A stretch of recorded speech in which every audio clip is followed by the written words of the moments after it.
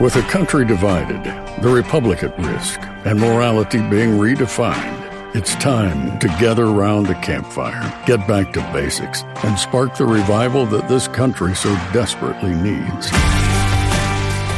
This is the American Campfire Revival with Kirk Cameron.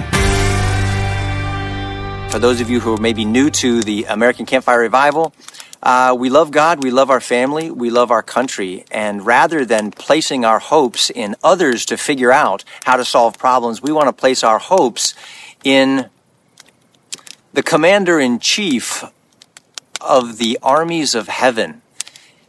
We understand that our hope is not a political hope in America. Our hope is a spiritual hope and the power of God working in the hearts of His children, in the family of faith. And that's what we're endeavoring to do, to believe those executive orders that He's given us, which are, if His people will humble themselves and pray and turn from their wicked ways and seek Him with all of our heart, that He'll hear our prayers, He'll forgive us of our sins and heal our land. So that's what we're here to do. That's what we're all about. So I want to read to you this evening out of the Holy Bible. And in fact, I've got it opened up here to a special passage, and I'm using it as a bookmark. This is actually a hospital bracelet that I clipped and used as a bookmark. My wife, Chelsea, was in the hospital last year for something. She's doing great now, but it just reminds me to pray for her and thank God for her health. I'm going to read this to you. You see, at just the right time, when we were still powerless, Christ died for the ungodly. I want to hold right there and just share with you a thought tonight about the greatest love that's ever been demonstrated for you and for me. Jesus died for a certain type of person. Do you ever ask yourself, who would you die for? What type of person would you die for? Who would you die for? Would you literally lay down your life for anyone that you know? Maybe you could think of one or a few. Maybe your kids.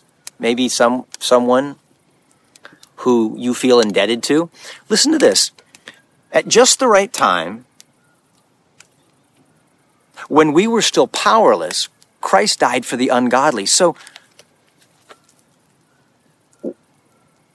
what kind of people did Jesus die for? Well, if I'm going to say Jesus died for me, and I want to say Jesus died for me, I have to admit that I am part of the powerless and the ungodly.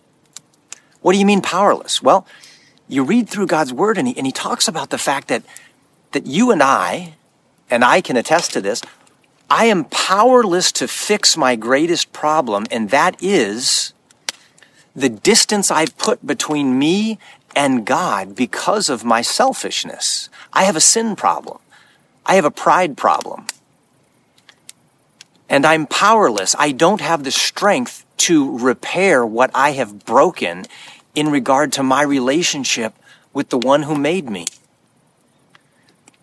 And I have to admit that I'm part of the ungodly if I want to say Jesus died for me.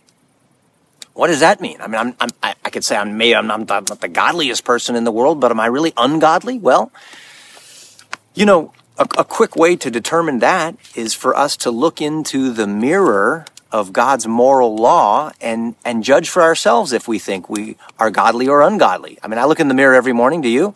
Do you look in the mirror this morning before you went out in public? Yeah, why do you do that? Well, a friend reminded me, we do that because we want to see the damage that had been done through the night, right? And we don't curse the mirror for the damage that we see. We are actually grateful for the mirror so that we can do something about it. We can wash our face. We can clean up before we go public. Well, God's given us a mirror in the form of the 10 Commandments so that we can see ourselves the way that He sees us in truth. So check this out. A couple of the 10 Commandments. The first one I want to point out is, have you ever lied? How many lies do you think you've told in your whole life? That's the 9th commandment. You shall not lie. More than you'd want to admit? Okay, what does that make us if we've lied? It makes us liars. Have you ever stolen anything? That's the 8th commandment. even if it's small. Yes? Okay, if you have, what does that make us? That makes us thieves. Jesus, about the seventh commandment, said, you shall not commit adultery. And then he said, but I tell you, whoever looks upon a woman to lust after her has already committed adultery with her in his heart. Have you ever looked at another person with whom you are not married, with lust in your heart? If you have, God sees that as adultery of the heart. He judges right down to the thought level, the secrets of our hearts. And so if we just look at those 3 commandments, those moral standards, if we've said yes to those, then by our own admission, we're liars, thieves, and adulterers at heart. That makes us part of the ungodly. I'm going to keep reading here. Very rarely will anyone die for a righteous person. What's that? Well, a righteous person. Well, you could say that that's a person who's right with God, but you know, I can think in my mind of a lot of people who think they're really righteous, you know, like really religious people. I'm talking about religious Ralph, the guy who's going to church 8 days a week, doing all the right religious things. He's checking off all of the boxes, you know, Johnny Dogood, Jenny Genuflect, righteous religious Ralph. The people who just seem to be holier than thou and sort of pride themselves on their religious correctness. There's a lot of those kinds of people. You probably know a few. It says, rarely will someone die for a righteous person, especially people who think they're really righteous. I don't know, would you die for a really religiously righteous person? The Bible goes on to say, though for a good person, someone might possibly dare to die. For a good person. I can think of some good people. I can think of my wife. I would lay down my life for her. Can you think of a good person you'd lay down your life for? The Bible says that someone might lay down their life for a good person. But God, here's the verse. But God demonstrates his love for us in that while we were still sinners, Christ died for us. The greatest demonstration of love is not that someone would die for a righteous person or a good person, but that God died for people who were neither righteous nor good. Hey guys, it's Kirk here. Did you know that another option to traditional insurance even exists out there? I get that it may come as a surprise since we're so conditioned to think traditional insurance is our only option, but that's simply not true. My family has been using Christian healthcare ministries over the last several years, and I cannot recommend them enough to other like-minded believers looking to do things differently than what we've been told to do. CHM is the faith-based alternative to insurance. And most importantly, with CHM, we know that our money is going to help other fellow Christians when they're in need. And this is how we like to steward our dollars when it comes to healthcare. Are you tired of your healthcare the same old way and want to do things the better way? I highly recommend you start by checking out CHM and see if this is an option that could work for your family's healthcare. It does for ours. It's not harder, but it's different in the best way. Learn more today by visiting chministries.org/Kirk Cameron. Again, that's chministries.org/Kirk Cameron.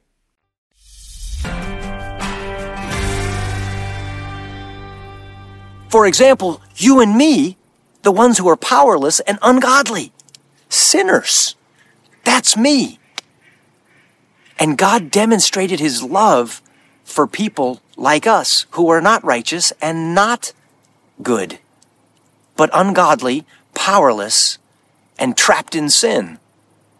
That is the greatest demonstration of love the world has ever seen when Jesus died roughly 2,000 years ago. I heard a great story that illustrates this so beautifully, and I want to share it with you tonight.